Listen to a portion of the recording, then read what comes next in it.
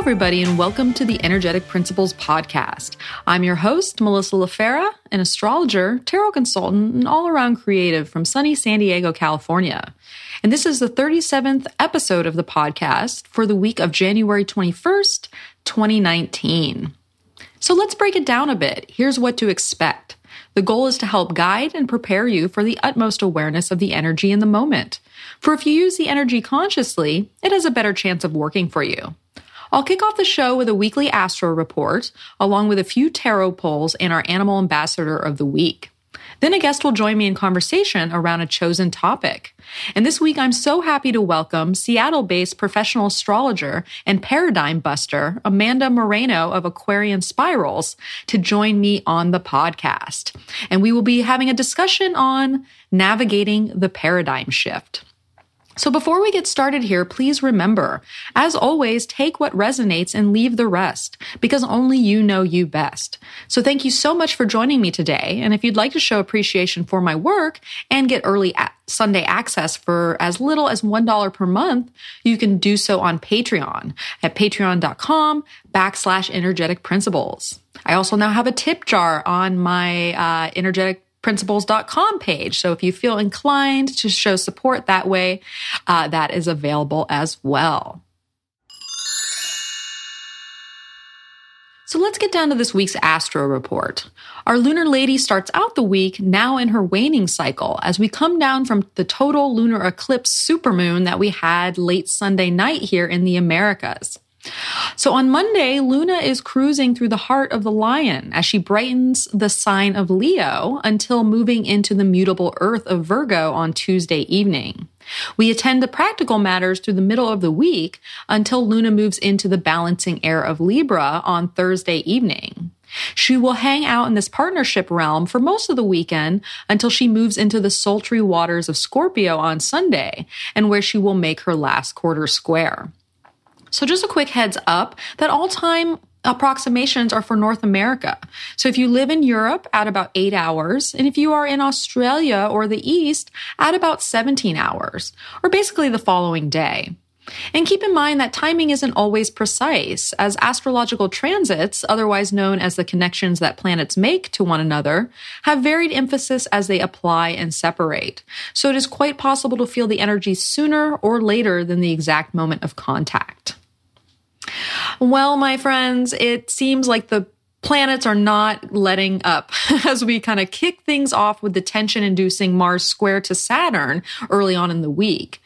Yet right after the malefics do their thing, the benefics get together as Venus conjuncts Jupiter. Mars then trines Jupiter to put our desires underway, while Messenger Mercury shocks us into awareness with its square to Uranus. And so this is likely to be a push-pull week as we swing from highs and lows. So let's not waste any time and dive right in. On Monday, we start out the week with the moon in Leo, and she will make a trine to Mars, a trine to Venus, and a trine to Jupiter. And so this is also Martin Luther King Jr. Day. So some of you will have it off. If you're in other countries, maybe not so much.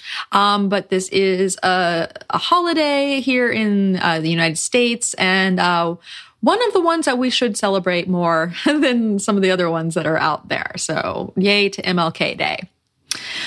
All right, so of note, we have Mars squaring Saturn that day, and it will be happening very early on in the day, so most of this energy has probably been felt last week, but we do feel the effects still going on early in this week. So Mars square Saturn, what is that? Well, Mars is our focused action, where we direct our motivation and our drive towards what gets us kind of fired up and we're willing to kind of charge towards. This can have an aggressive energy to it, or it can have an assertive. There's kind of a difference there. But keep in mind that it is that warrior-like energy. So it does have to do with sometimes anger or accidents. So we want to be cautious.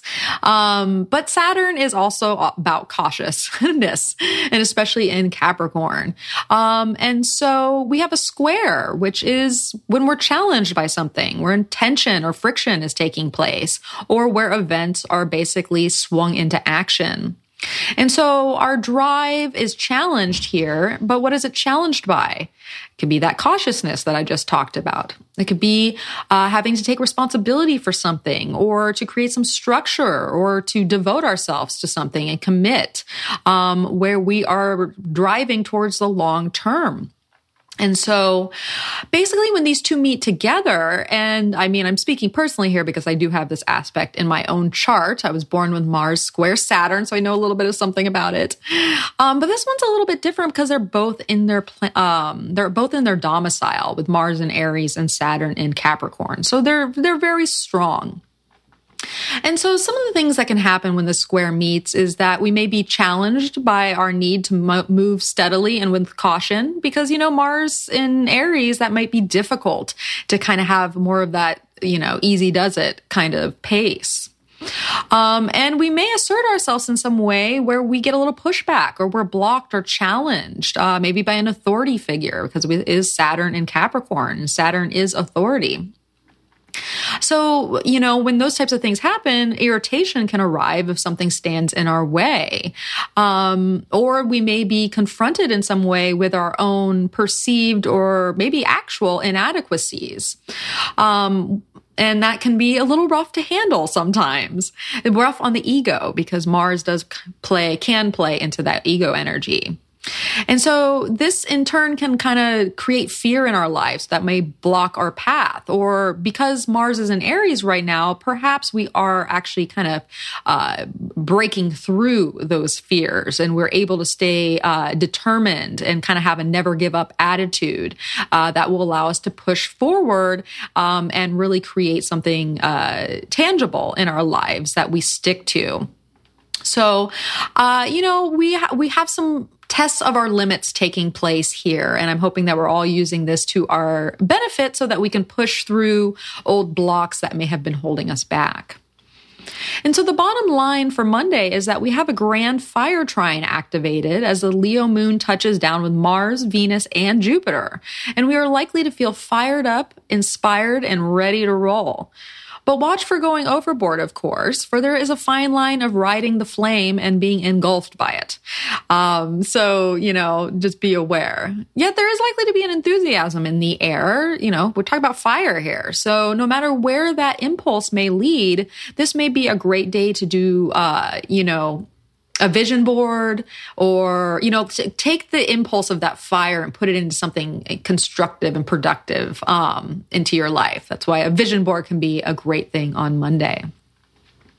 Now, on Tuesday, the moon is in Leo and will move to Virgo around 7 o'clock here in the evening on Pacific time. And on the way, she will make a trine to Uranus. So the aspect of note on Tuesday is that Venus will be conjuncting Jupiter. So Venus, that's our relationship planet, where we open up to things in the world, how we cultivate balance and harmony in our lives. And also looking at things of value and worth. And conjunctions are when we start a new cycle around something and where the energies merge and become one together. And so who is Venus merging with? Well, her other benefic partner, that's Jupiter, who wants to really push us forward and expand our world and allow us to grow in some way. And so, they're meeting in Sagittarius, and essentially, when these two come together, it really does embark upon a place where we are opening up to a new desire, where maybe a new relationship cycle can begin. And because it's happening in Sagittarius, we're likely to feel rather good. And maybe we are more willing to experience things that are outside our comfort zones. We can open up to that place we've never been before. And it's quite possible that socializing will probably be in full effect at this time too, where we want to connect with others. And so we are likely to be seduced by enthusiasm for something, or, the desire to have leisure and adventure in our lives, because Sagittarius does love to play. But it's also possible for relationships to, really move beyond and start a new cycle of optimism with this conjunction. So this could be a great day to hang out with friends and those we really feel warm about or inspired by. And it's also quite possible that the muse will be speaking today as well. So listen to whatever desires or inspiration seed in, especially if you are in an artistic field of some sort. So the bottom line for Tuesday is that we have another day of riding the fire as Luna touches down with a late degree Uranus in Aries. Intuition is quite strong today, and the energy is likely to be palpable in the air. We are likely looking for, we're kind of opening up to a sense of freedom. And because of that, we may be restless if our conditions that we are in don't allow for that urge to manifest. So stay tuned in today, because it's quite possible a message may come in that can awaken you or bring you into the flow of an evolutionary force that is trying to push you forward in life at this time. Now, on Wednesday, we have some things going on, and it's all Mercury related, which is funny because Wednesday is Mercury's day. Well, we have the moon in Virgo, which is also ruled by Mercury. So a lot of Mercury happening on Wednesday. And Luna will make a trine to Saturn, an opposition to Neptune, and then a square to Jupiter throughout the day. And so the transits of note taking place is we have Mercury, who will be squaring Uranus.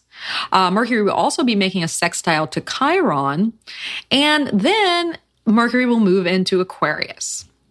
So let's start with Mercury square Uranus here, because, Mercury is about information. It's about how we perceive things, what we're learning, how we communicate to others, texts, phone calls, emails, news coming in, the media.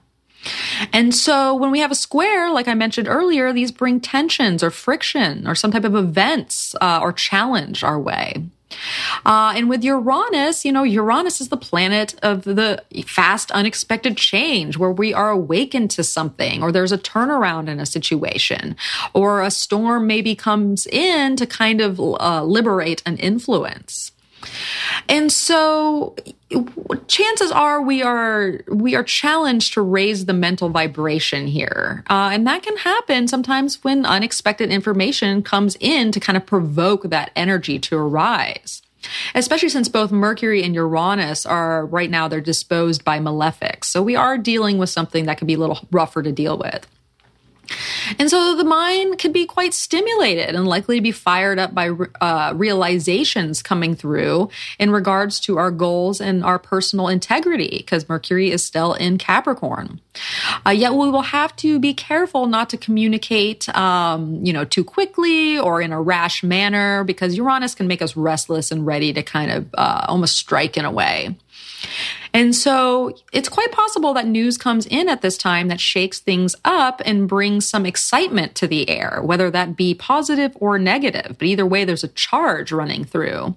And it's also quite possible that these, whatever comes in is informing us of changes taking place, or things that we have planned not really going as planned. And then we are called to stay flexible, which can be, mentally frustrating, or can give us anxiety, especially if we like to control certain situations, because Mercury, once again, is in Capricorn. So this is likely to be a busy time where we're probably operating from more of an intuitive sphere. Information just kind of comes in at lightning speed. So I would say be prepared to be restless, prepare for activity, and the potentiality of being a little frazzled or scattered with your thinking, or, thinking of people that you that you encounter as well, because basically our minds are going to be all over the place. Now, with Mercury also in a sextile to Chiron here, because Chiron is that, I think it can be that, that opening of a wound or some pain comes in, like maybe we're triggered by information that comes in that like pokes one of our sore spots. Yet at the same time, Chiron has a very maverick quality too. So perhaps we are, taking that, that kind of leadership energy, or maybe not so much leadership, but innovative energy that can now come in with that square to Uranus and that sextile to Chiron. So maybe it opens up an opportunity to heal the mind and feeling balance. Or if something does flare up our sore spot, then that's actually a golden opportunity to kind of go in and mine what that source of the trigger might be, get to the root of the problem. And it's also possible that our words or thoughts can, heal today, or, if we're coming from a place of compassion, of course, but they can also wound if we're not careful with them too. And we are at the tested territory of Mercury at 29 degrees. So these are tests taking place today. So we want to be able to basically transcend whatever test is put before us. Now, Mercury will then move into Aquarius and will remain there until February 10th. And so where we were focusing on a lot of goals and more practical concerns and security issues in our lives, now our minds are going to be on the future, or how we can innovate our mental approach to basically the way our stories are now changing. And so the mind will be more detached and willing to operate in the realm of concepts and ideals, maybe rather than focusing on all the practicalities like we were doing before. And so there could be an air of optimism that comes in. But basically, whatever we were mentally initiating in Capricorn, we can now begin to stabilize as our minds are fixated and driven by that purpose. Because it's Aquarius, humanitarian interests may come in and are likely to be all over the news. And we could hear of new technology or scientific innovations coming out at this time. And as Aquarius is one with the people, we are more likely to feel open to talking to anyone that comes across our path. We are likely to be more friendly, even if that's not normally our MO. And so community or being part of something bigger than yourself may be a subject of your mental focus at this time. So Wednesday, the bottom line is that Mercury is at the 29th degree and talking to two heavyweights that are also at critical degrees, Uranus and Chiron. So consider thoughts and communications to be tested at this time, particularly as a Virgo moon has us mulling over the emotional details. There may be a bolt of lightning that jolts us out of a rose-colored view or an idealistic notion that can't hold weight. Yet if we are following practical dreams, this can be a very innovative day where we can push past old problems while making tangible fixes.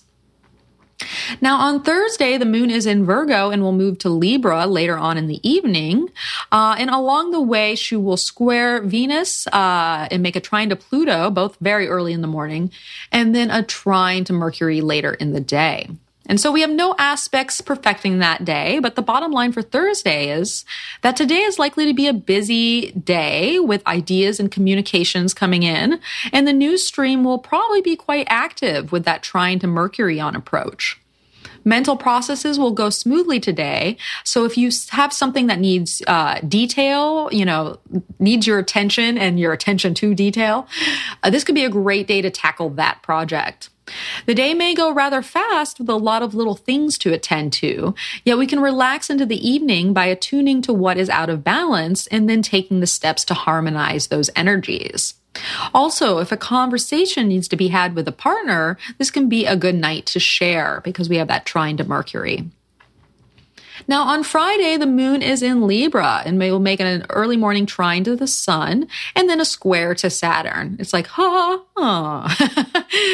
of. All right. So now we have Mars trining Jupiter that day. And so Mars, once again, that's our drive, where we're putting our assertion and our action towards, what we're focusing our energy into. And trines they're sudden, they're flowing, they rapidly develop things. We're just in the flow. And Jupiter wants to just to move us forward. We're growing. We're expanding our world. We're expanding our beliefs, our understanding of what is. And so these two meeting together, which I find very interesting because Mars squared Saturn earlier. So Mars squared a constricting planet where we had to pull back and deal with obstacles. And now it's trining with something that really wants to blow everything up and move everything forward. Plus Venus was just there as well. So, these two together, chances are we're asserting ourselves forward in an inspired way. We may have felt called to just go with something. And maybe there's just a general enthusiasm that is permeating at this time. And it's causing energy to be quite high because Jupiter ramps up whatever it touches. And if it's ramping up Mars, that means energy is very high for the day or these surrounding days. And basically in these two signs, we may be motivated by our own agenda, Aries, or the need for freedom, which is very Sagittarius. And so where Venus opened up to Jupiter, Mars can actually now act on that desire. So we were maybe sucked in by the muse, and now Mars is like, oh, I'm inspired by that, and now I'm going after it. So it's likely that we're pushing forward our own interests, yet we must temper them enough so that we are effective rather than going overboard, because Jupiter can take us there real quick. So if you do have to take a risk around something, this could be the time to do so, provided, you took that cautious approach of Mars square Saturn earlier in the week. But otherwise, we might want to watch for overstepping if we have not already looked ahead enough to kind of see the consequences that may result in that movement. So the bottom line for Friday is that we are likely to wake up with a little bit of pep in our step as Luna trines the sun and things kind of, they feel all right in the world. And we can prepare for a social day with our Libra moon, as we're probably going to want to connect more with others. Yet there can be a little bit of a gray cloud that comes in once Saturn makes that square to Luna. And we may be presented with an emotional decision that will need to be made in order to move forward. And with Mars and Jupiter trining to push forward that growth and that action and that movement, there can be some relating hiccups that kind of come about because of that, particularly with those in authority, if we have to deal with people that are above us in some way. I mean that hierarchically, not as people. So just be aware of going too far, as things can be kind of thrown off balance if we lose our sense of poise and grace at this time. Now, on Saturday, we have the moon still in Libra. She will make a sextile to Jupiter, an opposition to Mars, both very early in the morning, a sextile to Venus, a square to Pluto, and an opposition to Uranus. So the moon is getting around on Saturday. And so we don't have any transits perfecting that day. So the bottom line for Saturday is that we have an active lunar day with many transits taking place. So it's possible that we are kind of seesawing to either ends of the scale within one day. And our emotions are still focused on partnerships and our relations with others, because this is a Libra moon. And particularly because Luna is making an opportunistic sextile with her ruler Venus. Yet later in the day, a square to Pluto and an opposition to Uranus is likely to stir up some instinctual material, power struggles, or maybe control issues that we are going to need to contend with. So connecting with others may be a little disruptive on a day like today. Yet whatever, is kind of shaking up or shaking out, we're shaking out issues that are out of balance, basically. So if we allow ourselves to do so and work through those, we really have the ability to be enlightened in the process. Now, on Sunday, we have our last quarter moon square in Scorpio. The moon will have moved to Scorpio, and she will square Mercury and square the sun, which is our last quarter. And so last quarter moon at 7 degrees Scorpio. And, when the moon is in Scorpio, that is a position of her fall. So it's likely that we are really feeling significant changes that are really pushing forward at this time. We may even feel a lack of respect in some way, especially if the day prior, we got in a little altercation of some sort, or we were having something happen internal. And so this is potentially an emotional last quarter moon. Scorpio can be intense for a lot of people as a moon sign in general. And I've noticed when people are feeling it most during our lunar cycle is usually the Scorpio moon time of the month. So with last quarter phase here, we are having our crisis of consciousness, where we are likely challenged by pushing final emotional changes into gear. And as this is meant to be more of an inside job, do what you can to push through and make changes to your internal agenda rather than trying to affect the outside world, particularly if you have the darker emotions of jealousy or revenge rearing their ugly green heads. Yet I think a lot of us will be coming to terms with some inner intensity that has to be dealt with, or that has yet to be dealt with, and for which we must consciously decide to push through and transmute that energy. So if you find yourself extra passionate or going quite deep on a matter, know that you're getting to the bottom of something that needs to be contended with. For once you square off with it, you'll be able to detach yourself from its influence.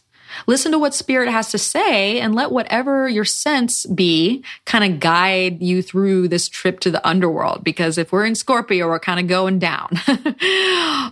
Because really, if we take that trip and go through that rabbit hole, we're going to find renewal on the other side.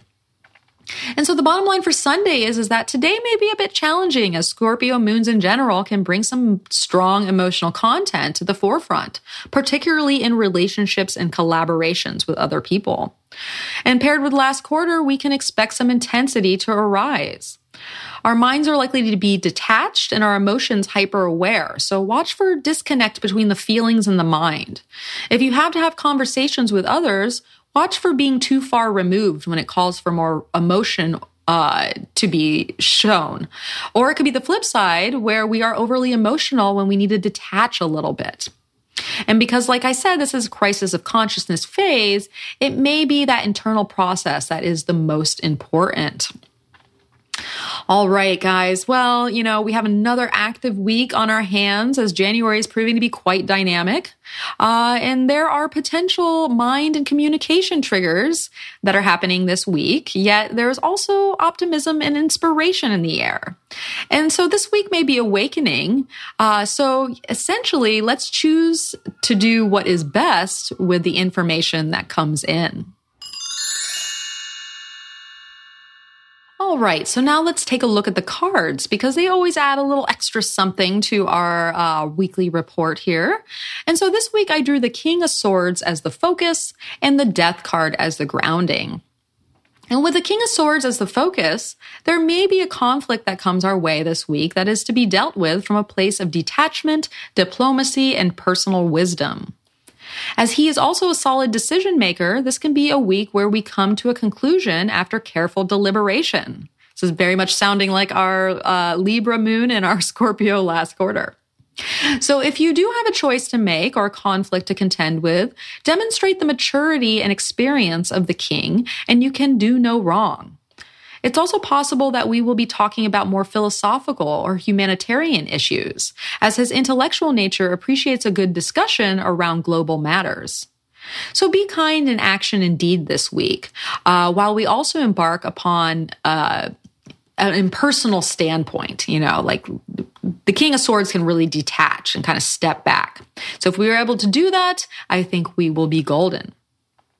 Now, with death as the grounding, we are reminded of the late, great Sam Cooke and his words, "Change is gonna come. Oh, yes, it is."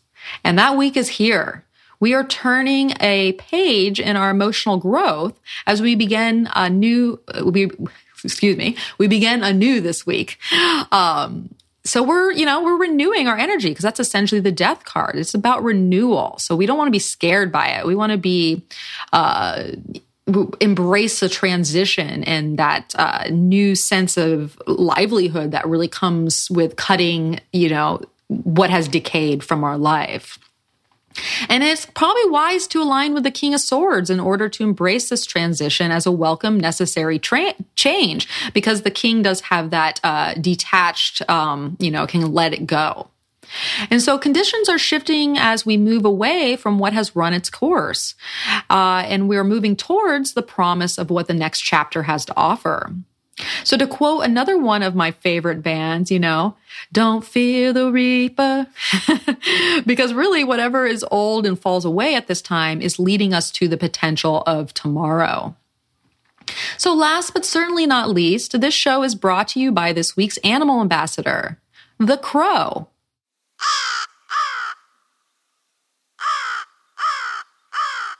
Our corvid friend here is telling us that magic is in the air this week, and it's really as if we can kind of see the past, the present, and the future all in the space of one moment. We have this omnipresent view going on. And so there is a spiritual knowing that is seeding in us for us to align with, while we are also embarking upon the use of our own power. And as Crow lives high above us in the realm of the skies, it may be necessary to do some grounding rituals this week so that you can take this spiritual power and bring it down to earth. So daily meditation may be just what is needed to tune in and get crystal clear as our mind's eye peers into what has yet to be manifested, but has great potential. Now, if you'd like to go deeper with the energy of the week and how it'll interact with you personally, I encourage you to check out my tarot subscription on Patreon. It's $6 a month, and you get a weekly spread that I create based off these astrological energies. And then you can pull the cards for yourself and use these kind of personalized card placements to take what I'm saying here and really hone in on what that means for you. And so I highlight a crystal each week and an inspirational quote. And I just love doing them myself. And I think that the people that are signed up are having fun doing it as well. So I encourage you to check that out. Last week, we worked on liberating forces. And this week we will be working on I Will Survive. So if you want to find out more or to check out a freebie spread, you can do so on Patreon at patreon.com/energetic principles.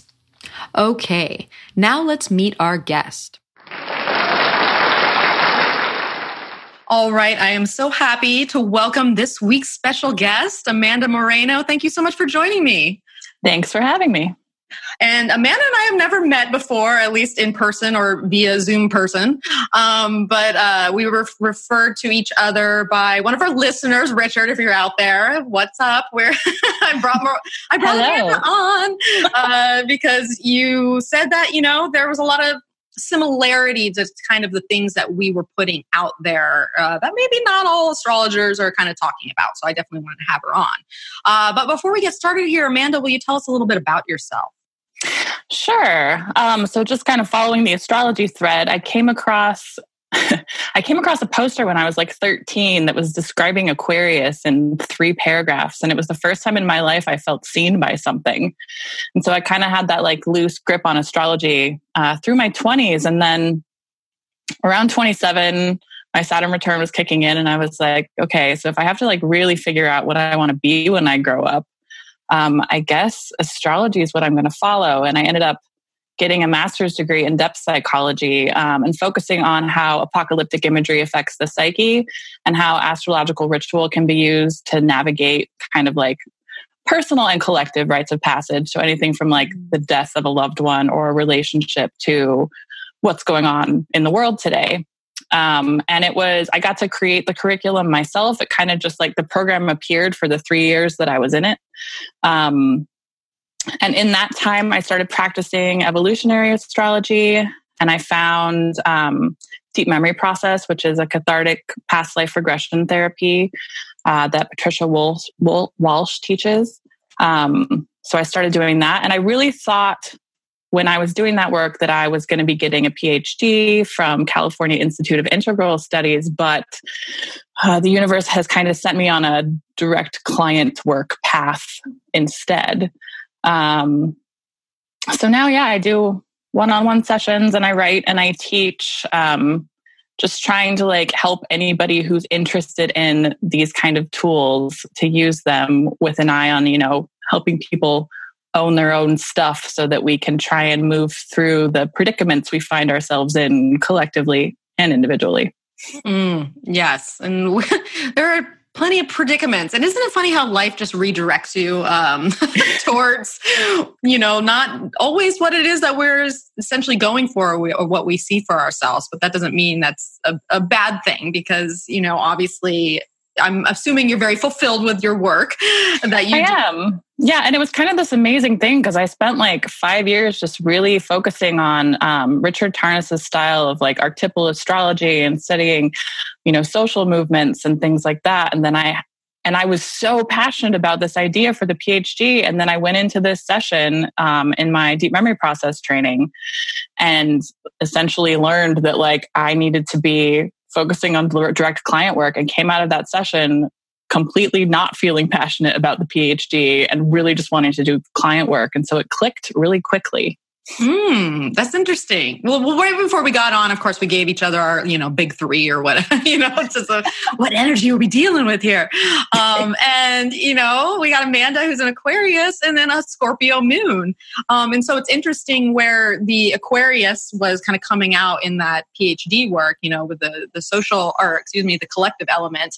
But really that Scorpio moon and the kind of the gifts that come through, that intimacy with other people, because that's really what client work comes down to, is like you got to be open and willing to be there for another person, to be heard, to have them, you hear what they have to say. And it's an intimate work dealing with counseling on whatever level it is, whether it's astrological, psychological, what have you. And so right. I think that speaks to your Scorpio moon a lot. Totally. That Scorpio moon really loves holding space for intensity. Yes. Yeah. And it's, if you have any Scorpio planets, any really, but the moon in Scorpio is a special placement. It's true. There is just an intensity to life, whether it's something that is outside of you, it's usually something that is within you. And a lot of times we have things that happen to us on the outside that will tap into that intensity and that passion and that willing to like go super deep, because Scorpio ain't scared. For the most part. For the most part. For the most part. Yeah, we're not all impervious to fear. But it's Scorpio will, cross the line or be able to, blur those boundaries, but also be able to kind of put up the boundaries as well. Right. And so that's cool. So, I'm so excited to talk to Amanda. We're going to be discussing navigating the paradigm shift. And I love this. Before we get started, I just want to talk about the name, because originally, so much energy going on. And I'm like, this should be navigating a crazy world. And I was like, what do you think, Amanda? And she's like, let's look at that word crazy. And, I really didn't even think about it. But then right when she said that, I was like, it is interesting. So can you tell us a little bit about like maybe crazy and kind of like, it's the semantics of it in today's world? Yeah. I think my process when I saw it is I'm just trying to be more mindful with my words. The communities that I'm a part of are very aware of, social justice issues and things like that. And one of the things I've noticed with myself is that I use the word crazy as a descriptor all the time. And for people who are trying to kind of like destigmatize mental illness and mood disorders, there's kind of a push to look at other words to use, like intense. And so it's just something I'm trying to be mindful of, especially like when I create titles for my own stuff. And I think that there's so much room for that sensitivity right now. And sometimes people are like, oh, it's just words, it's just semantics. And it's like, yeah, but as we can see, as a society, we've been kind of like letting things slide for a really long time. And it seems like when there's an opportunity to just be more mindful about how we're using words, it's an opportunity to take. Yeah. And it got me thinking, I was like, well, what is, because the Mars and Gemini wants to look at definition then. I'm like, okay, so what is this crazy? What is this crazy? Because I can see how it can totally be construed as that. No one wants to be crazy or looked at like they're crazy. And really what it led me to think about was the fact that, especially in more psychological terms, the word crazy is more deemed as a judgment of someone and their behavior versus, crazy, another definition. Crazy fun. Great. Yeah, it's extreme because crazy is extreme. Essentially, it's an extreme swing of the pendulum in one way or the other. Because that's, if you have a craze about something, obviously it's a fad, it's fanaticism. Right. And so, yeah, it just got me thinking, and I love when that happens. Yeah. I mean, I've been thinking about that a lot in terms of the word reckoning, because I've been using the word reckoning in terms of the astrology of this year and the whole 2020 era. And that word has so much of a loaded feel for so many people because it's associated with the Old Testament and Christianity. But it's the only word a lot of times that I can come up with that conveys that sense of like sobriety and gravity. But also the potential for like claiming responsibility and taking action. And so I've been trying to like deconstruct words like that so that I can start using them again. Yeah. Well, and not only it makes sense because especially if you're putting messages out there in the world, which both of us are doing, it's good to be conscious of what those words mean and what they can potentially mean to another person. But I like the term that you used with reckoning, and she wrote a fabulous new moon solar eclipse article that I'm sure you can probably find on your blog, right? Or on your website, which I'll have a link for on my own website.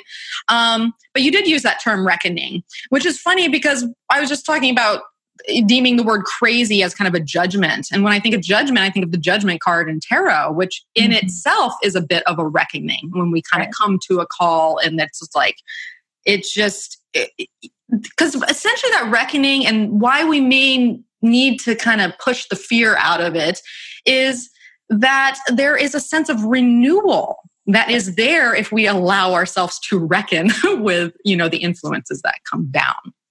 Absolutely. And that reference to the last judgment card in the tarot is a great one because my basic understanding of that card is that in, traditions of tarot that I haven't really studied as much, it refers specifically to the movement from the Old Testament to the New Testament. And that was a major paradigm shift, right? Which is exactly what we're talking about today. It's the movement from like a wrathful God to a kind, loving, and peaceful God, although that's, up for debate. But it's that major worldview shift that has that feeling of like, okay, now there's time to kind of like take accounting for where you are and move forward accordingly. Mm-hmm. Yes. And, just to even define paradigm, because, sometimes we use these words and we're like, what does that really mean? Yeah. And so, paradigm, noun, need to know, is a situation in which the usual and accepted way of doing or thinking about something changes completely. And we're there. We're getting there. It's something that's there throughout in life just in general, but we're in a very specific period of time, which is if we want to reckon with something, we should reckon with our space and time right now and what that means to not only ourselves but humanity as a whole. And I love how you describe yourself as a paradigm buster. So can you tell us what that means? I started using that term a long time ago, paradigm buster. What does that mean? It is just kind of like subverting the paradigm or bringing a context in that helps us understand like how we got to this place and how and why we need to change. But honestly, I kind of go back and forth between like paradigm busting and paradigm bridging because there's such a difference in those, in the feeling of both of those. And so I think that that's part of, you had said there's like looking at that moment in time and seeing where you're at, but part of that does have to do with looking at how we got here. Yes. Right. So like one of the things that I often think about is, the last major paradigm shift, as far as I can tell, was when we switched from a Earth-centric model of the universe to a heliocentric one. And that took like 200 or 300 years. And in that process, people were burned at the stake as heretics. And, the collective was just really, really resistant to that level of change. And so now we have a paradigm, which is kind of like a guiding mythology. I think it's easier to think about in mythological terms. And in Cosmos and Psyche, Richard Tarnas breaks it down into like two different worldviews or mythologies. There's the myth of the fall and the myth of progress. And these are two mythologies that are just like underlying the basis of our entire culture, in ways that we often don't question. Right. So again, like even if I don't consider myself a Christian, so many of our institutions and structures are governed by Christian mythology. Yeah. Right. And so paradigms are often things that are super insidious to our cultures. They're kind of like running things from underneath the surface, and we no longer question them. We just assume them to be true. Mm. And so shifting out of that requires that kind of like wake up to like, what are my lenses? How am I seeing things? How does this make me biased? And then starting to change. Yes. And part of that change, and probably why we're talking about this to begin with, is and I've obviously referenced this before, but much of this has to do with us leading up to this Saturn-Pluto conjunction in Capricorn, which only happens, every, how many years? Last time it happened was in 81. So, do the math on that. It was a long time ago. Yep. Yeah, well, I don't know, not working on that level right now. But that's why we're talking about these things, because when heavyweights like that meet, there are these great shifts in happening in Capricorn. To me, Capricorn is a very societal sign. This is the world that we live in. And one of the first things that comes to my mind is, how we take care of that, because and then also the systems that we work in, because life is very systematic, everything from how our day looks to how the government runs to how, just the way we think about things. And I think part of the paradigm shift actually has to do with looking at these systems and how, if they work any longer, are they going to conserve what really needs to be conserved? Because that's the thing with Capricorn too, is it has that traditional bent and is about conservation, because Saturn likes, to kind of constrict. But what are we conserving is the question that right. I'm wondering, because, especially we see a lot of politics today. We want to conserve the old ways, or we want to be like the 50s. And I'm like, I want to conserve the planet so that we can breathe in 50 years. Right. And it's that question of, is what we're conserving sustainable? Right? Because a great Capricorn keyword is also sustainability. And that's a really important thing to look at as well. I worked a lot with the works of Joanna Macy. Are you familiar with her? Mm-mm. So Joanna Macy, I think the website's like thegreatturning.net. She is an incredible elder who talks about how this paradigm shift is like the shift from the industrial earth-killing society, sorry, my brain isn't quite working that well, but into a life-sustaining, life-enhancing civilization, right? And so, like, the ways that we rape the earth, for lack of a better term, is exactly what we see happening to, like, human bodies and all of our resources.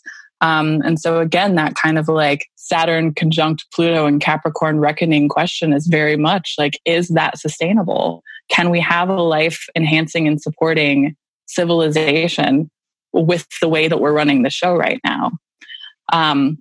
But that Capricorn guilt thing keeps us really stuck.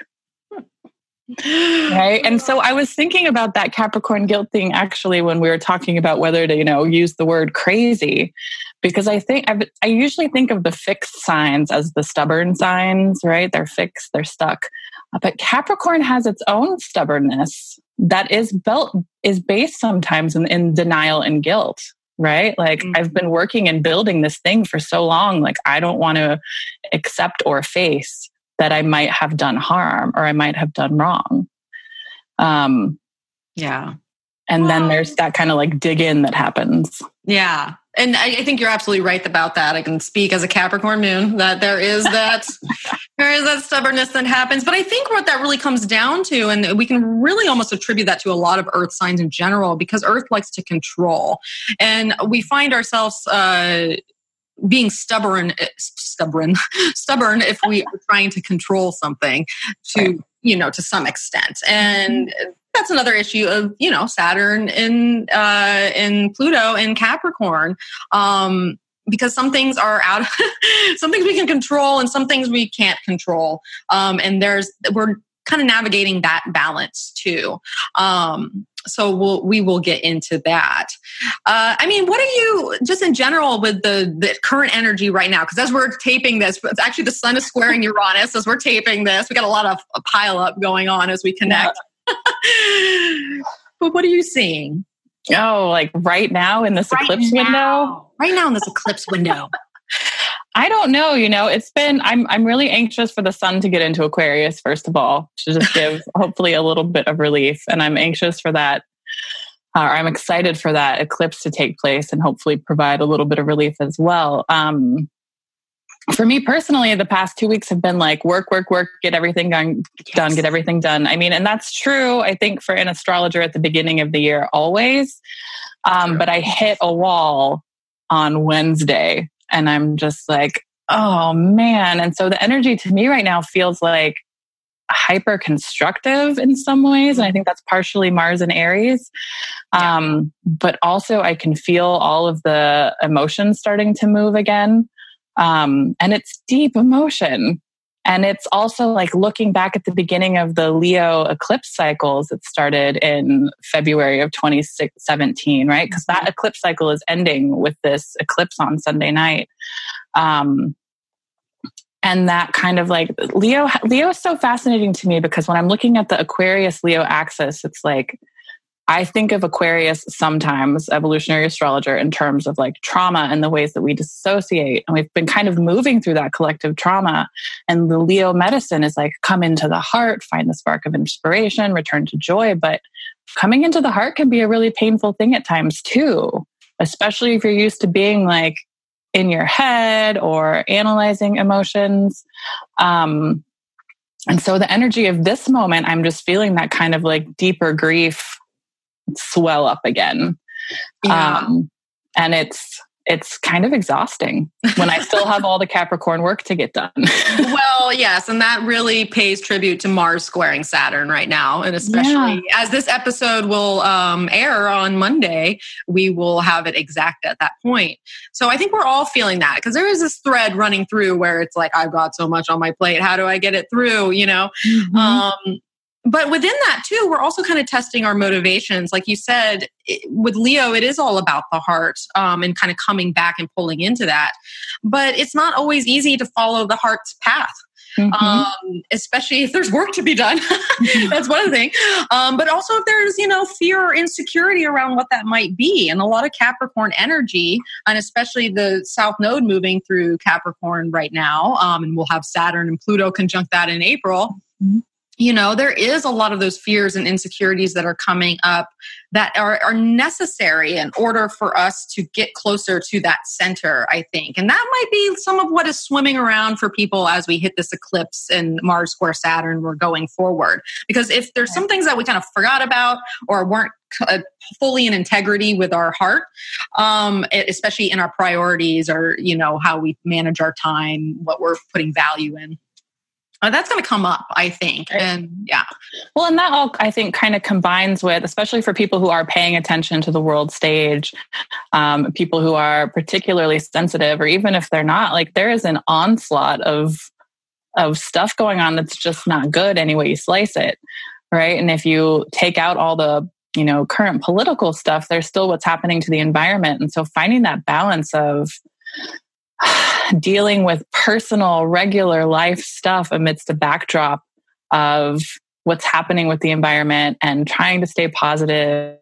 I mean, it's exhausting. And sometimes I wonder if we need new words to describe the emotions that go with that territory and being like, and opening your eyes to what's going on.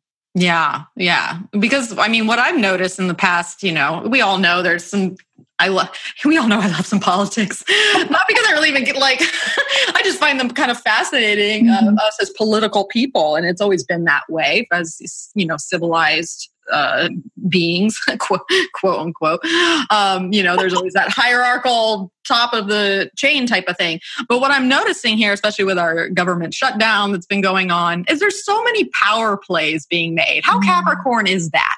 Yeah. So, I'm going to one up that, you give me this, like, like Nancy Pelosi was all like, you're not going to have your speech address. And he's like, well, you're not going to go fly to your convention thing, and it's just this like kind of, and yeah. It's wild. It's wild. It's wild.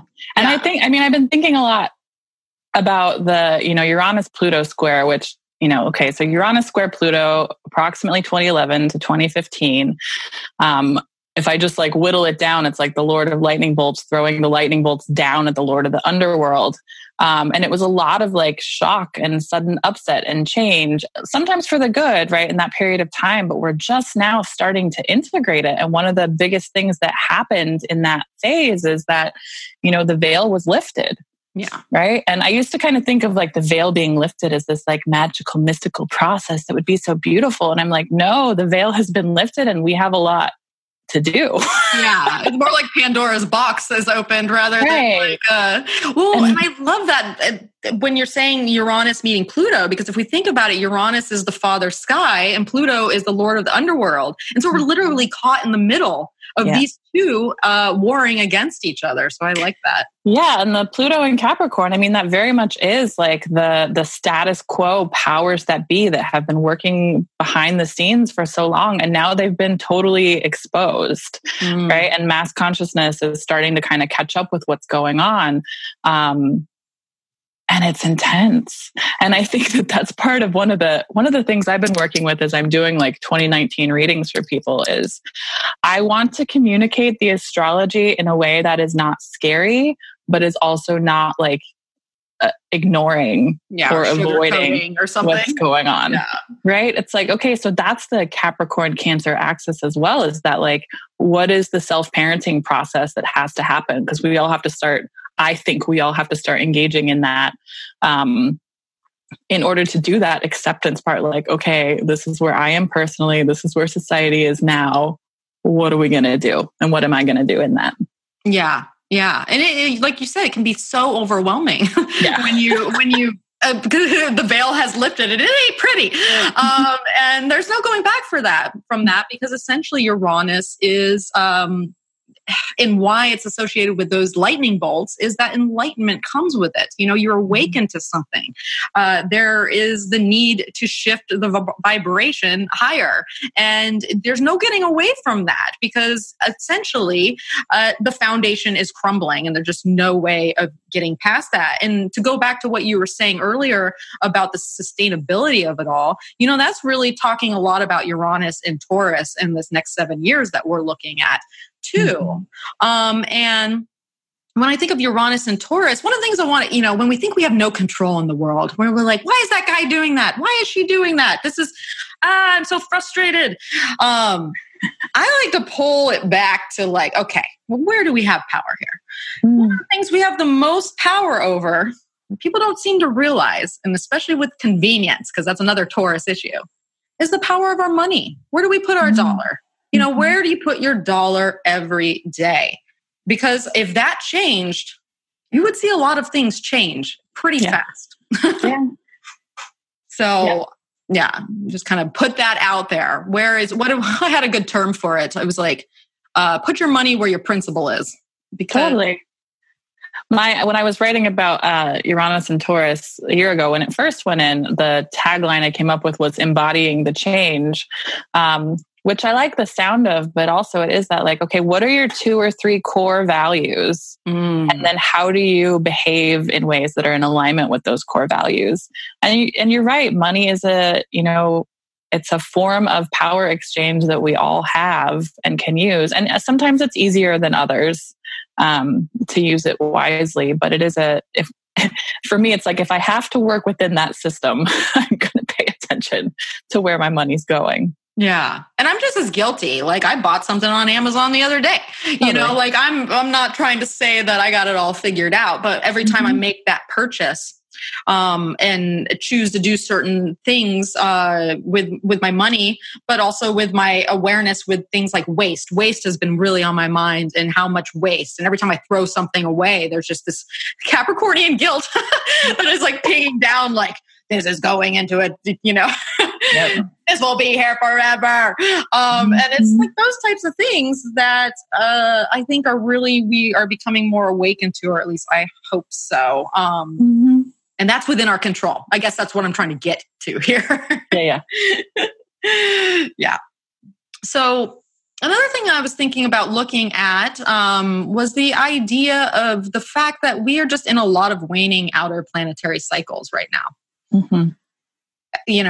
Yeah, I was just realizing recently that so we have 3 Jupiter-Neptune squares this year, right? Waning squares. I was just realizing that was a cycle that started in 2009. And I remember, 2009, like I knew astrology, but I hadn't really started like focused studying on it. That was like a year out still. And I remember hearing something about Jupiter conjunct Neptune, like seeding the cycle we're currently in, and how that was really the dawning of the age of Aquarius.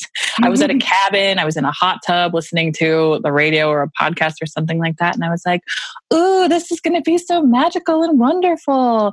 And so as I'm working with that Jupiter Neptune square this year, it's like, okay, how do I think back on the 9 years since that cycle started and everything that's changed, which is a lot. And specifically, how has it shifted my beliefs and truths, right? And where do I still have a little bit of my like rose-colored glasses on,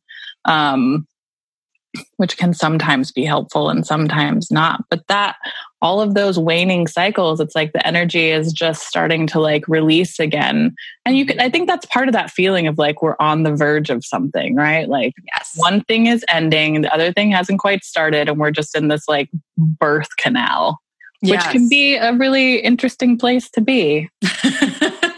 Yes, we'll come out sometime, but for now, we're still like gestating this last piece, which is, I relate it to kind of the balsamic moon phase. There's a lot of release that goes in there, and hopefully we've gained wisdom throughout the cycle. And so that's kind of tested as well. But to go back to the conjunction that you were saying back in 2009, when Jupiter and Neptune originally met, because we always want to look back to the beginning of a cycle, because it really, that seeding of energy is essentially this umbrella that the rest of the transits can basically, what's the word I'm looking for? They can act with under, there's this bigger type of thing going on, and then they push forward their own agenda at certain moments that are of this overarching structure. And Jupiter and Neptune and Chiron, I don't know if you work with Chiron at all met at the same degree. I want to say it was 22 degrees in Aquarius, somewhere around there, early 20s. And that just lit up the whole Jupiter square Neptune in my mind, especially around the collective issues and like in making progress in our world as a society and what needs to be done, and where, like you're saying with the veil, where that veil may still be there and we're just not. Anyways, it seems so powerful to happen in Aquarius to me, and especially as Jupiter will eventually conjunct Saturn at 0 degrees Aquarius as well. Right. And that's starting its own whole new cycle. But thank you for bringing Chiron into that. I had forgotten about that part of it. And that, Chiron is in its own kind of waning cycle right now as well, in those last couple degrees of Pisces. And that, I think, for a lot of people, so Chiron moves really slowly. It's been hovering between like 26 degrees of Pisces and the first couple degrees of Aries for a while now. But it seems like Chiron through those last degrees of Pisces is very much about healing our separation wounds. And so that feeling of being, cut off from God, cut off from source, cut off from other people, those areas where we feel our most alone. And I think that's at least what I'm noticing, like with my friends, my clients, is that those wounds are really coming up full force in like waves at this point in time. And again, it's all related to everything. Like our society kind of, I think social media and things like that can help to connect us, but it also increases our senses of isolation in some ways. But that chironic wound in Pisces is like asking us, okay, great. Like, what is it that's made, not great, but what is it that has made you feel separate? What is it that has made you feel alone? And how can you move those feelings through your emotional body? That's the Pisces, to get rid of them, right? Before Chiron moves into Aries for the next however many years. Well, yes. And that's a good point because, the high side of Pisces is the ability to transcend something. And that might be a lot of what, why things feel so painful right now is we have to transcend these issues. And then we work into another whole thing where we're looking at our, the power of the self and, wounding around assertion and things along those lines, or how we put our energy out there. Which Chiron is about to move into Aries in a couple weeks here, and I'm excited to do an episode on it because I feel like Chiron needs an episode. But to liken it back to Jupiter conjunct Neptune in Aquarius, with Chiron conjunct there back in 2009, and what started this Jupiter-Neptune cycle, to me, that really spoke of kind of a collective wounding that needed to be addressed. But also because Chiron is also associated with being the maverick. He has great wisdom. He's. I think we're going to see a lot of maverick Chiron when we get into Aries happen here. But the maverick is willing to step outside and kind of be the first to do something. And so I'm hoping because Jupiter and Neptune are both very creative, imaginative energies. Like we need those things in order to help bring the Saturn and be like, okay, well, I have this vision. Now I got to, do the work. Right. So I'm just hoping that we are going to be inspired to kind of be this maverick for the collective, for whatever that looks like. If it's our personal thing, if it's getting together with others. But either way, there kind of has to be that energy for us to, do something about a lot of the issues that are upon us. Yeah. So, okay. So there was kind of that. So just to say real quick, because I kind of wrote it down, because we have, these major outer planets, and they're anywhere from Jupiter to Pluto. They're past that asteroid belt area. And so we have Jupiter and Saturn, which is in a waning crescent. We have Jupiter and Uranus, which is in a waning gibbous. That's kind of like one of the biggest still moving cycles, but still it's waning. Jupiter and Neptune are in a last quarter position. This is also waning. Jupiter and Pluto are in a waning crescent. Saturn and Uranus are in a waning gibbous and are going to be at a last quarter in 2021. Saturn, Neptune, last quarter. Saturn, Pluto, waning crescent. So you can see that all these planetary energies are on the wrapping up kind of side of things, to rebirth anew. And I think a lot of that is tapping into the idea of the paradigm shift. To me, I mean, what do you think? Absolutely. I mean, it's that, so that waning energy is so much about letting go of the old, sometimes by choice, sometimes not, and moving into something different. And I tend to think of the outer planets as generational signatures, right? So they move slowly enough that they are in similar placements for anyone born, in a given period of time.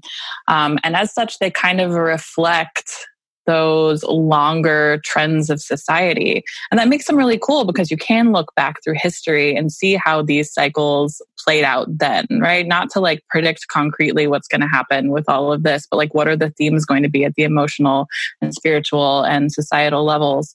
And so in that sense, I think, for people who are tuned into astrology, it's an incredible tool for understanding what their place is in that greater cycle of like letting go and transitioning and surrendering and then moving forward. Yeah. I think that's up there. I think that's pretty much sums it up rather nicely. And it's interesting, especially when you say, look back, because much of what we're talking, much of the paradigm I think that is happening here, shift, is really the Saturn-Pluto conjunction. And that's going to be talked about by astrologers all year long. And next year, you won't be able to get enough. But, the last time it made a conjunction in 81, it was in Libra. So, if we go back to the last time Saturn and Pluto met in Capricorn, it's a long time. Yeah. It is a long time. It was I want to say It was on January 3rd, 1518, if you're around then. Of course. So if you can remember back to the January of 1518 at 4 degrees Capricorn is when it happened. And two things of note, I'll see what you think about this, that I noticed that happened. One, what that happened right before this conjunction hit. And so we're kind of in this time period now.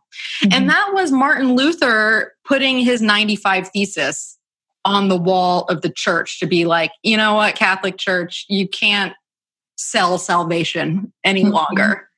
And so I found that fascinating. And that brought about a whole new division of, the church and Christianity. And it was a challenge too, but it was the systematic old way that was being challenged. And so what do you think about that as far as what brings to mind? I mean, it's interesting, and it actually sounds a little bit more expansive than I usually give this credit for. I mean, it has that similar theme of like breaking down something old, right? Like bringing in a new idea. When I think of these cycles, the cycle of Pluto and Saturn specifically, I think of a chapter in Cosmos and Psyche called Crisis and Contraction, right? That's the like name that he gives that particular cycle. And so in terms of like Martin Luther, I mean, I'm not familiar enough with that point in history. Like, what was the general response to that? Yeah. Do you know? Well, so basically what had happened is he was just fed up because he had like a more Puritan kind of side to him. And it was like, you can't, and let me keep in mind, because this conjunction happened at 4 degrees Capricorn. So as the cycle waned to the conjunction like it is doing now, it was still in late degrees of Sagittarius. So there is that Jupiterian flavor to kind of what we're talking about now, but there's still that push to what is going to be kind of rebirth. And he just, the church was just really overstepping their boundaries. It didn't matter what you did. As long as you gave them money, they would give you that salvation. And so what he ended up doing is he made, this list of questions. And I think there was like 2 questions that were like the main questions. And then all the other questions, the other 93 were like details of that. But it was essentially a challenge to this system that had gotten so big and was so out of integrity with itself. And I think that's a very Capricornian thing. It's like, how can you, preach these kind of Christian values, if we're looking at, well, actually, that was Catholic values, because I think the Christianity part actually melded it. Not like I'm a part of any of it, so I can't speak on too much authority here. But I think that was kind of the divide to, go from a Catholic to a kind of Christian. So he's just basically contesting the system that was no longer working and was not in integrity with itself, and really wasn't spiritual whatsoever. It was like going against everything that he thought the church should be. And I also find it interesting as a little astro tidbit that when he put his list on the door, do you know where Jupiter was? In Virgo. Oh, list. Isn't that hilarious? Yeah, that's good. Yes, it's cute. I love that. But so, that was kind of like, but that created a big stir, going forward. And these are the types of moments I think we're going to see within this year where people start to come out and they have these, contesting the power and, contesting the systems and what's wrong with it and how we need to, revise it in some way. Yeah, I mean, this is like a half-baked thought I'm having, so pardon my out loud process here, but you said the words like they were, just give us money and you'll get salvation, right? And to me that echoes forward to now, because there is a lot of this like, okay, what are the Capricorn rules? Like, you go to work and you pay your taxes, and that's how you attain, salvation, which might look like a house with a picket fence, although that's changing. And so there is that kind of echo there to, I know when I'm paying my taxes, I'm like, wait, what is this money going for? Because I don't know if it's any longer in alignment with what I think like quote unquote salvation looks like, right? So it is, I mean, Capricorn is so much about that. Like, what does the social ladder look like? And what are the social contracts we have? And there always comes a point when those run their course and have to shift. Yeah. And that's, I think, part of that Saturn co-rulership with Aquarius in the traditional system. Okay, so we can see now that things aren't quite working the way they once did. How do we, have some perspective and look forward to the future and see how things need to be shifted and like where we want them to go based on our values? No, that's a great point. And as you were saying that, what came to mind was the idea of blatancy. Because that was the thing with Martin Luther is like, it just got so blatant that what they were doing was wrong. Like they were not trying to hide anything. And that's what we're seeing here a lot. Yeah. It's like, no one's trying to hide anything anymore. And one of the things, and to liken what you were saying with just the hierarchy in general, we see that money talks, right? That's who has the power. If you got money, you have power. And, it's kind of always been that way in some way or another, but we are like reaching a capitalistic threshold of some sort that is taking place.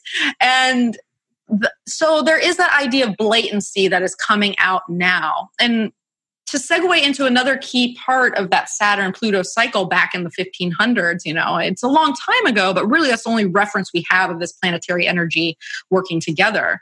And I think you're going to like this, is that, or find it interesting, maybe not like it. But after the conjunction was made, a handful of years, so keep in mind the conjunction was made, Saturn-Pluto, time had to pass. So we're looking in the future here. But that is when Machiavelli wrote The Prince, which is all based on, Machiavellian themes are about cunning, being able to scheme, being unscrupulous, being able to manipulate, deceive, or exploit others to achieve your goals. And I think that we're seeing a lot of that now. And these are types of things that either are going to kind of maybe be not nipped in the bud, because this is a very complicated issue.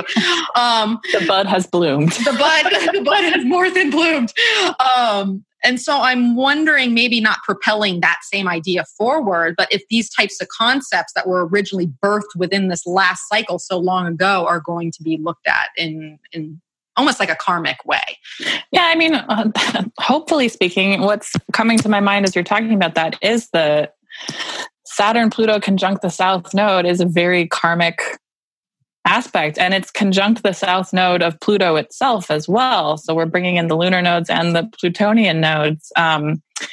And so what I have been wondering about is like, okay, so we have that kind of like reckoning feeling, like, okay, what is the context? How do we stop blaming people? How do we all just kind of like accept responsibility? It's like that whole, you're not responsible for the harm that was caused for you, but you're responsible for healing it. And that brings us into the Cancer North Node, right? So that's the Cancer North Node. That's been there since November. It's an 18-month cycle, but it gives us a chance to take, or to bring in our memories, cellular memories, from memories from like the stories of our ancestors of matrilineal ways of knowing. And it's not in a way that makes us like need to go back to, old times, primitive times or whatever, when matrilineal civilizations existed, but just remembering that, right? Like the power of nourishment, the power of stopping when your body is tired rather than pushing yourself through another 80-hour work week, right? There's a lot of bodies on the earth right now that are not made to just be producing over and over again, or are not made to be sitting behind a desk. Mine's one of those, sitting behind a desk, just kind of like moving your fingers on a keyboard. And again, like our social contract kind of says, like, unless you're willing to buy into that, you are not an adult, or you are not a worthwhile person, or you should feel guilty about who you are, right? And so the kind of the Cancer polarity, or the Cancer medicine to that overload of Capricorn, is very much like remembering that self-parenting isn't about like guilting your child into doing the right thing. It's about holding space for like all ways that you express yourself and your limitations, or, just like your body's natural stop points. Right. And so then it's like applying that back to the earth. Again, like the earth has reached some natural stop points. It can't keep doing what we're asking it to do. Right. And it's not because the earth is a failure. It's because our systems have to change. That's hilarious. Earth, you have failed. You have failed us. Right. That's hilarious. Which, I mean, it's funny. It's not funny, but it's funny. But really, funny, not funny. But really, what has happened is we have failed the planet, and that's, you know. And to bring Richard back up again, because bless his heart, he loves to send me his inspired thoughts that come through to him, and I appreciate that because they're wonderful thoughts sometimes. Aww. It brings things to my attention that in a new way. And one of the things he was talking about was the sixth extinction. I didn't know that it had a name or anything like that. But basically what he was saying was the fact that us as people and the way that we're running the planet, not only with how we use its resources, but really our population. And I know that's a touchy subject because all lives matter, right? Well, there's a lot of lives out there. And we are, it's hard to sustain that much. And through trying to sustain so many people, we are essentially creating really dangerous conditions for, the birds, the animals, the trees, everything that makes this planet so amazing. Anytime you go to like a national park, which national parks, don't get me started, they're under the fire right now. But when have you not been in nature and just been completely awed by its magnificence, And essentially we have created systems that is destroying that. And we are only looking out for ourselves. And yes, soapbox, I'll get down. But, and that's one of the myths or paradigms, right? So that would be the myth of progress, that it is our divine right to conquer nature, to conquer the wild, to use it as resources, to see ourselves as separate from it and able to control it. And that narrative or that myth or that paradigm has significantly run its course in ways that could quite literally knock us out. Yeah. If we don't course correct. Yeah. No, it's a great point because, and that's the thing is like, coming back to blatancy, it has to be blatant and in front of our faces in order for us to do something about it. And part of what I was thinking about Jupiter squaring Neptune this year is, and especially with the sextile coming in from Saturn, is where's the limit? Are we going to push far enough to where we have to push it like just too far in order to even understand where the limit was? It's like, Right. And that's part of that. I mean, so sixth mass extinction, like we're in it. We have, I know that there's a few people left who are debating whether or not it's human caused. But regardless, like we have to stop debating those things and just say like, it's happening. Like, this is what's happening. So what are we going to do about it? And I think that part of the like shadow of the Capricorn Cancer polarity is that like victimization and slinging blame and like, it's your fault and it's not my fault to clear it up, and just saying like, okay, as a species, we have the consciousness to just say, we have to stop looking at like whose fault it is and what's causing it, and just be adults and say, this is what's happening. Yes. Now, what are we going to do about it? And it makes me think of like one of my favorite things about the past life regression work that I do is that, people sometimes will go into lifetimes or stories where they are perpetrators, right? Like in this worldview, like we all have perpetrator lifetimes, we all have victim lifetimes. And the power of redemption is incredible. The power of like all beings, all things to kind of like quote unquote return to the light is profound. And like our ability to hold space for people who are really struggling with like things that they might have done that they feel guilty or shameful about, and just say like, it's okay. Like the best you can do now is not do that anymore. Yeah. Right. So, and that is, again, that's that self-parenting, like the mothering and the fathering, saying, yeah, you're right. That was a really effed up thing that you did. Now let's move forward together, because that's the best we can do. Like if we're going to get ourselves out of this mess, we have to move forward together. And I think that that's like in that process, then we can move through the grief and we can move through the guilt and shame. And then create something together. And that's where that Jupiter-Neptune square can be really incredible, because it is like bringing in the vision, and it's bringing in the dream, and it's bringing in the beliefs, and allowing us to get that spark of what could come next. And that vision can be incredible medicine for these times when we get kind of like bowled over by all the atrocities going on. It's like, okay, well, what am I building towards? What is the future that I want to create with these other people around me? Yes. What am I holding faith for within this, because if the world is going to shit, well, I like how Amanda's like, can I cuss? And I'm like, oh, I hardly ever cuss, but the one who cuss. So if the world's going to shit, it's, I don't know. Anyways, one of the things I wanted to say though, in response to what you're saying is, Simone Butler, who was on last week, she had a post the other day where it said, the past is in your head, the future is in your hands.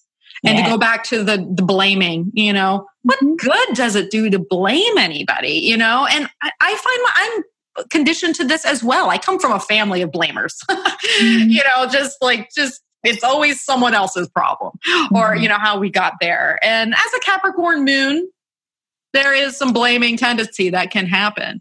But I've really come to terms with that myself. And every time I find myself in that space, I'm like, what good does that do? What matters? What is that accomplishing by having my energy go to this pointing of a finger to something? Rather than, then I'm resting on my own laurels and not doing anything about it. And I'm just part of the problem. And so, yes. Well, I think that's part of the shadow Cancer as well, as getting stuck in that subjective emotional place. Right? Yes. And so then it's pulling yourself out and being like, all right, this isn't getting anything done. It's time to move on. Yeah, it's time to move on. And it certainly is. And that's why we're talking about paradigm shifts.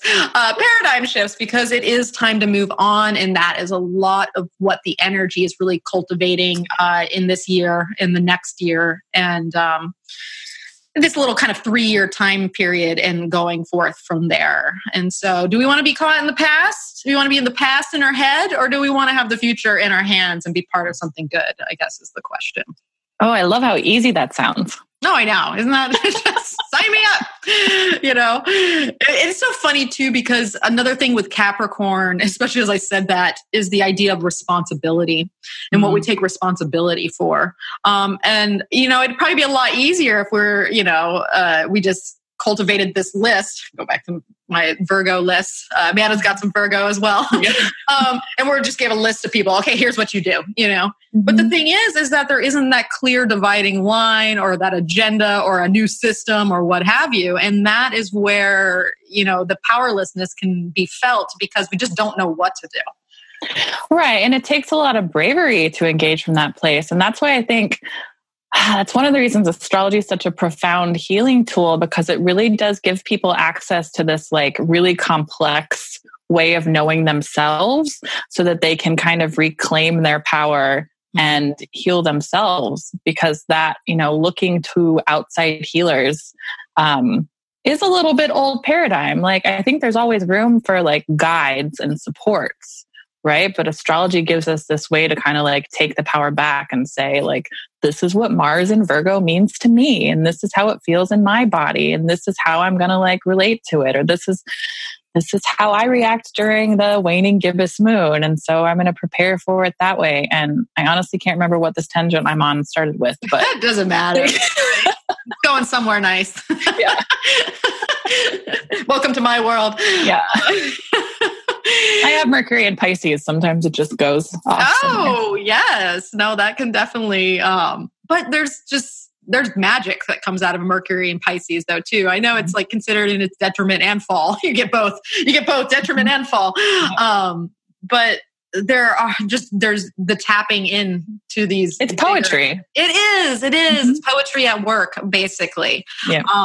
So yes, it feels right to allow yourself that conscious streaming, I guess, is what I'm looking for. Great. Thank you for your validation. Not that you needed it, but it's good. So I guess as we wrap up this, our little paradigm shift that we're essentially embarking on, this isn't today. This is going to be going on. How do we positively attack this? Or attack might not be the right word, but positive mindset.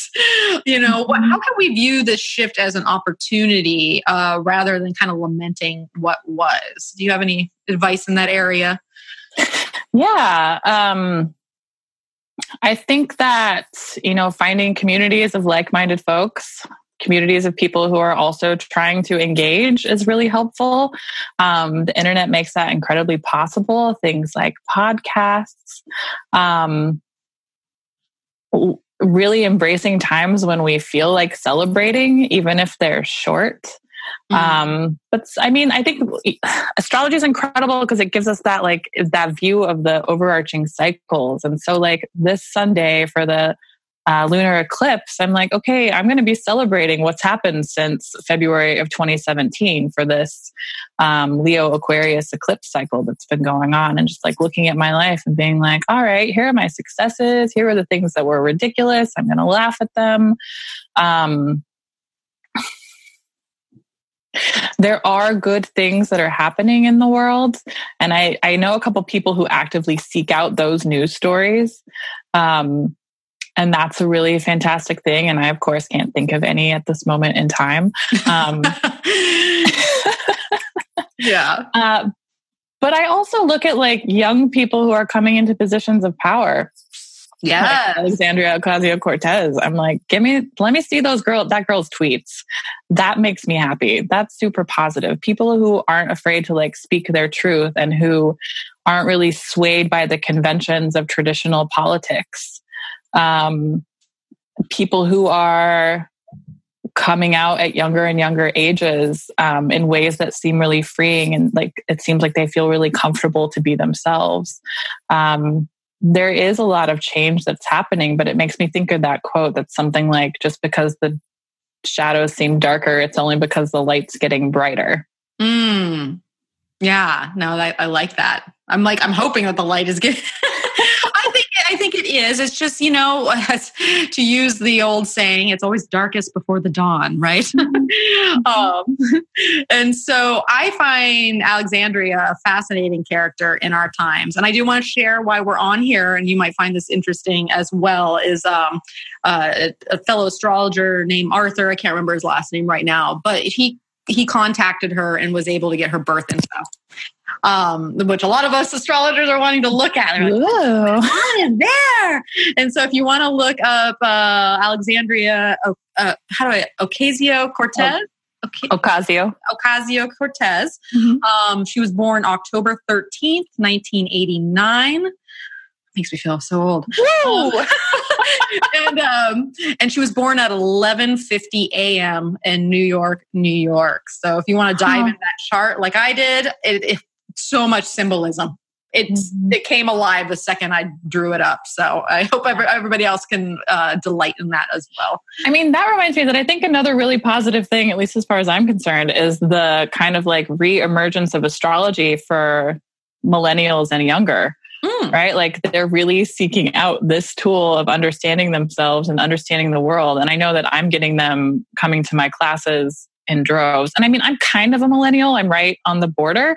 But people are starting to seek meaning again, right? I think there was kind of that, at least in my circles, there's been that swing of there's so much harm that has been caused by monotheistic religions and people just kind of polarizing to the opposite end of the spectrum. And we live in a very mechanistic universe, and people starting to say hey, I think it's okay to orient to the universe as if it were connected. I think it's okay to re-establish a connection with Ayurveda or yoga or astrology or tarot or witchiness or whatever that looks like. And I think that's a really magical turn of events. I love that point because, one of the things, I think that's a lot of Neptune and Pisces and why we kind of get more of a spiritual craze. Mm-hmm.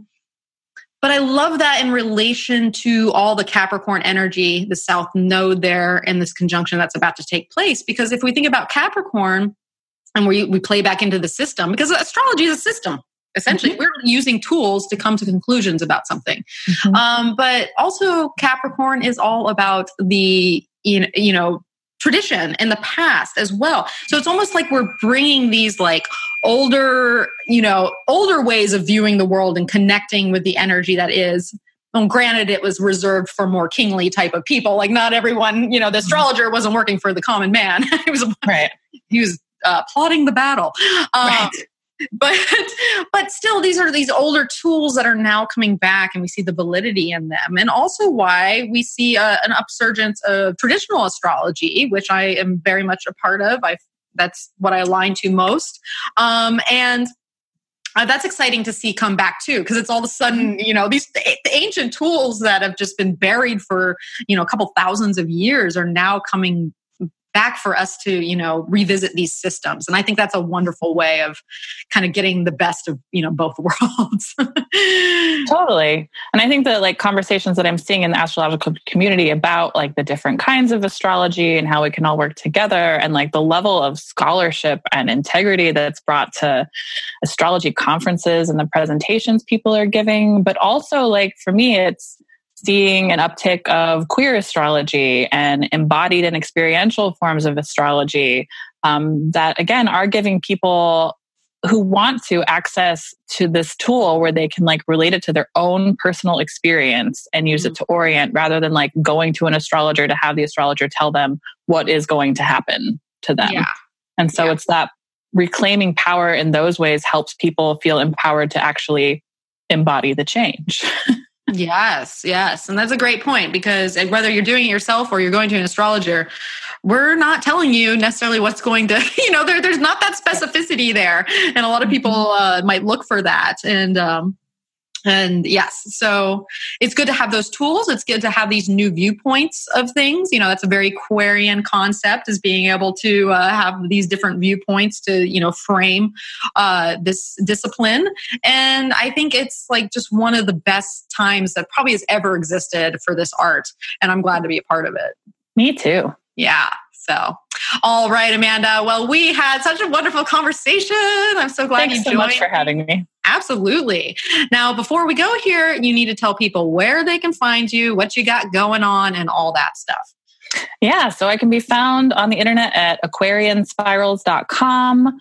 My Patreon is patreon.com/aquarianspirals. And I do everything from, new and full moon guidance to options for personalized guidance. In the Seattle area, I do Astro Circles on 4th Tuesdays, which is a way to kind of like come together, people of all levels of knowledge, and talk about a topic. I do online classes. I'll probably be doing a round of tools for empaths in the spring. And I love hearing from people. So that's that. So this Aquarius says, hit her up. She wants to hear from you. I love it.